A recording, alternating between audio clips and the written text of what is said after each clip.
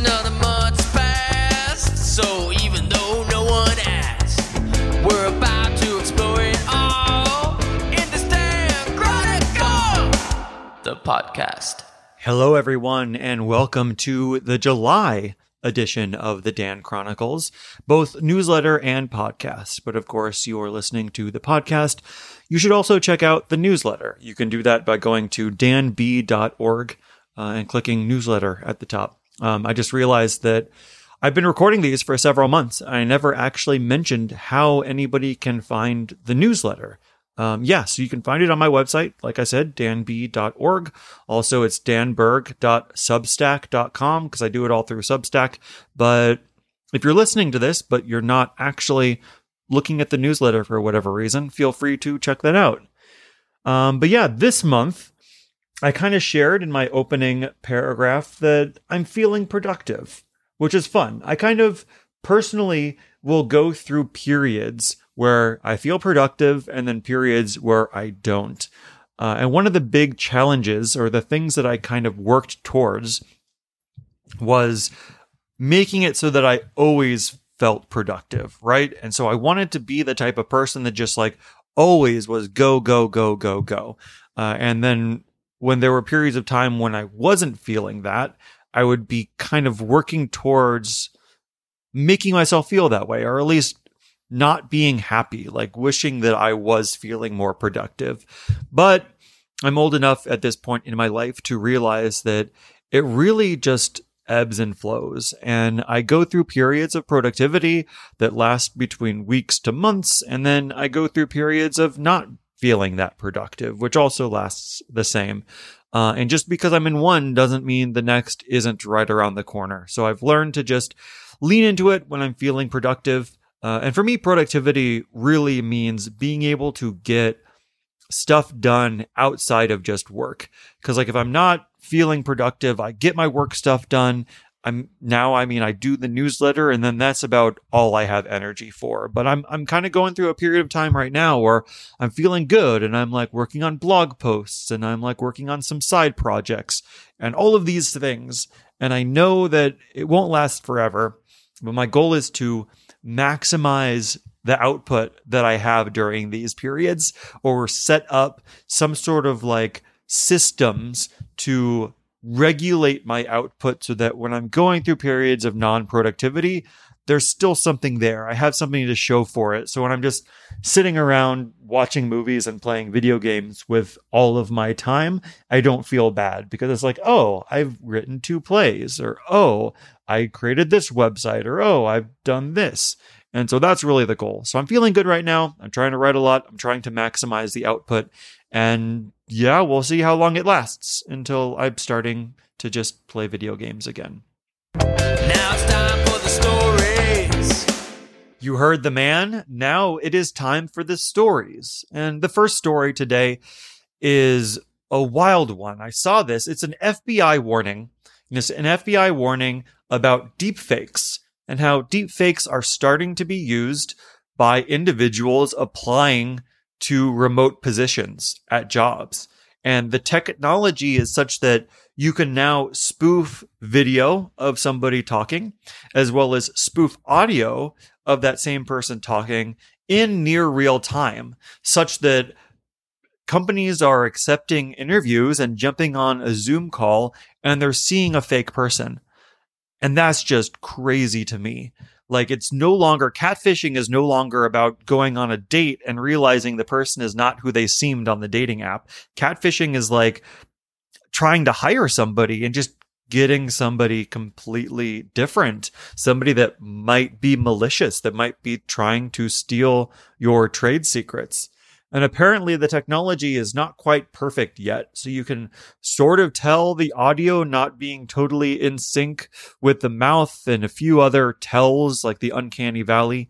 But honestly, that's a technological limitation, not something inherent in what they're trying to do, which means as the technology improves, this stuff will only get better and it'll be trickier to notice. So that's an area to keep an eye on, because especially as the world is moving towards remote work, especially at companies where you're a developer, you might have access to important things.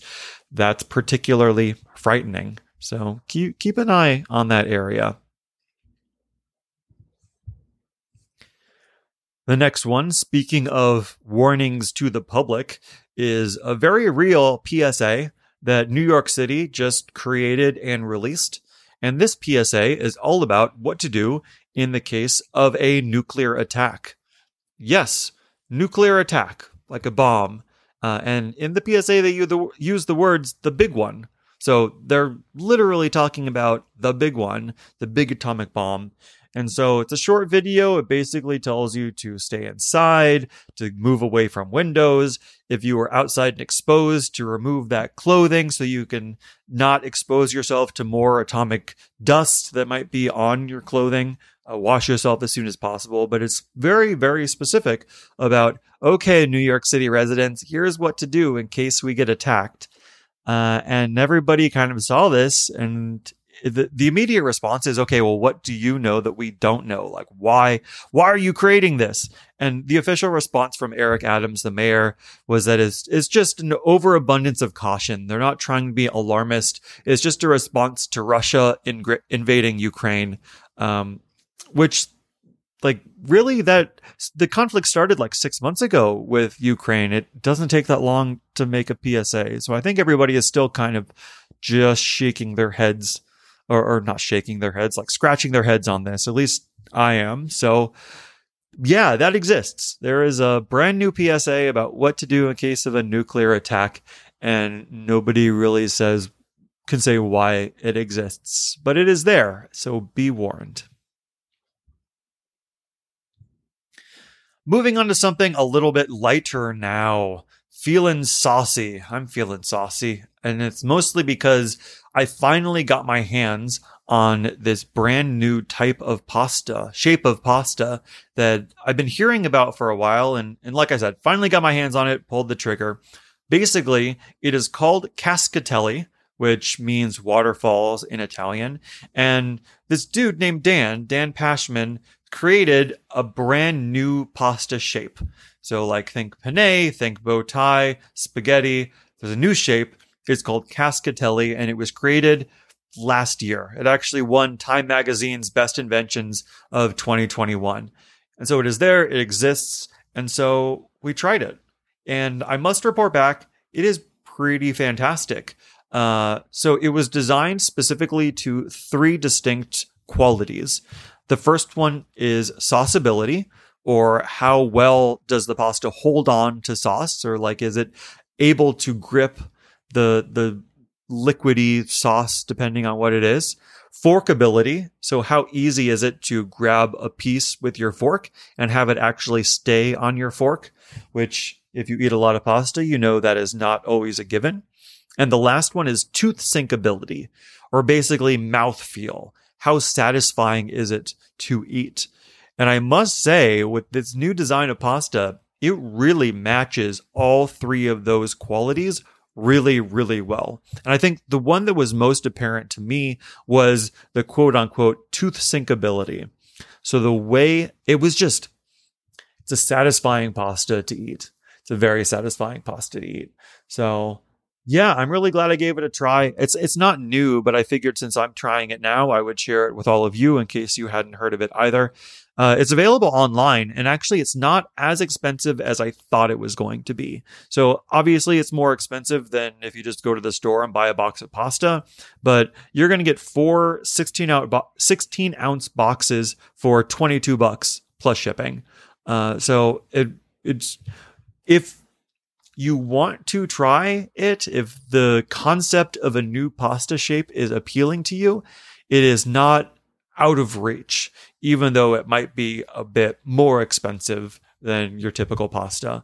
But if that sounds interesting to you, there's a lot of reading available online. They did like full court press for releasing this new pasta. So there's a lot of content out there about this. I linked to a few of them in the newsletter. And purchasing, I mean, the website says there's going to be a delay with shipping, but we placed the order and it was shipped almost immediately. So yeah, definitely give it a try if you're a pasta lover. And hopefully someday it'll come in different types of pasta. So like it would be great to have this as a whole wheat pasta, but I don't know if that's going to be happening anytime soon. Speaking of food, and specifically beverages, I learned that nitro drinks, which you've probably seen in cans at different grocery stores, I've been pouring them all wrong. I had no idea that I was pouring them wrong. It all started when we were at Wegmans, which is a grocery store by our apartment, and I found a can of the Pepsi Nitro Vanilla, which I'd seen online. I was like, oh, this seems cool, but I'm not going to like go out of my way to find it. But then we were at the grocery store and I saw it and I was like, great, I want to try it. Let me get 2 cans. I'm not usually a big soda drinker, but Nitro Vanilla Pepsi sounded great. So I get home, I poured it, and like it was okay. It wasn't that exciting, but basically the way that they tell you on the can to open it is you crack it open and then you pour hard, which basically means you turn the can upside down completely and pour it into a glass. So it's like chugging out of the can. And so I did that and I was like, okay, it's good. It's really not that creamy. So I was just randomly going on Google and I was like, let me see how people are pouring their nitro. And I was doing it wrong. There's a different, better methodology. Basically, you hold the can at a 90-degree angle and then slowly crack it open. Because what you want is the nitrous, which is what the cans are filled with, to actually filter through the liquid. So if you hold it at a 90-degree angle and then crack it open, all of that nitrous is going to come out through the drink and make it super foamy. And once the pressure is out, you open it all the way, pour the rest of the drink hard, and then you're good. And it's fantastic. It makes like the world of a difference. And so we even had a can of just like nitro coffee, and I tried the pouring method for that.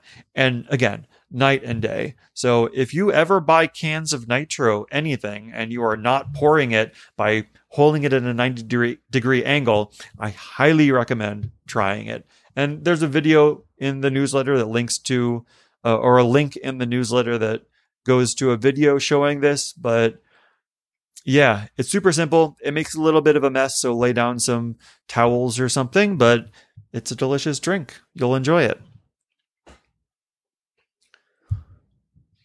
Lastly, I linked to a video, and I feel like in the past few newsletters, I've been adding a fun sort of video link as the final link. And I've been liking that. I've been enjoying it. So I'm going to keep up that trend, I think, indefinitely. And so that trend continues in this newsletter where I link to this 5-minute short film called The Chickening,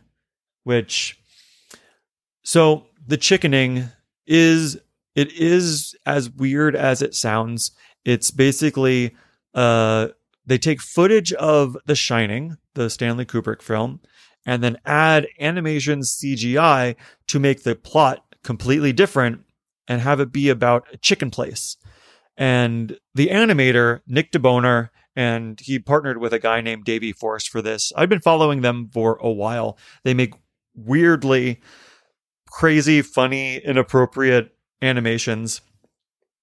And so they created this video, The Chickening, and I think it was originally created as a pitch for a longer series, but for whatever reason, the longer series never actually happened. But they ended up with this 5-minute short, this concept piece, which they then submitted to a few film festivals. And of course, it actually like got some recognition at these film festivals. So it won official selection at both TIFF 40 and Sundance in 2016. So people liked it, but it's definitely a strange video.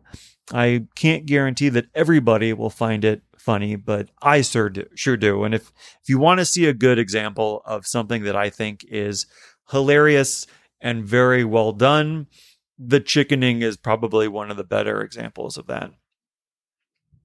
And that wraps things up for this month's newsletter, July 2022. I just wanted to thank you so much for listening. This is an iTunes. I'll take an iTunes. I don't want to say any of that shit. Yeah, enjoy it. I will see you next month.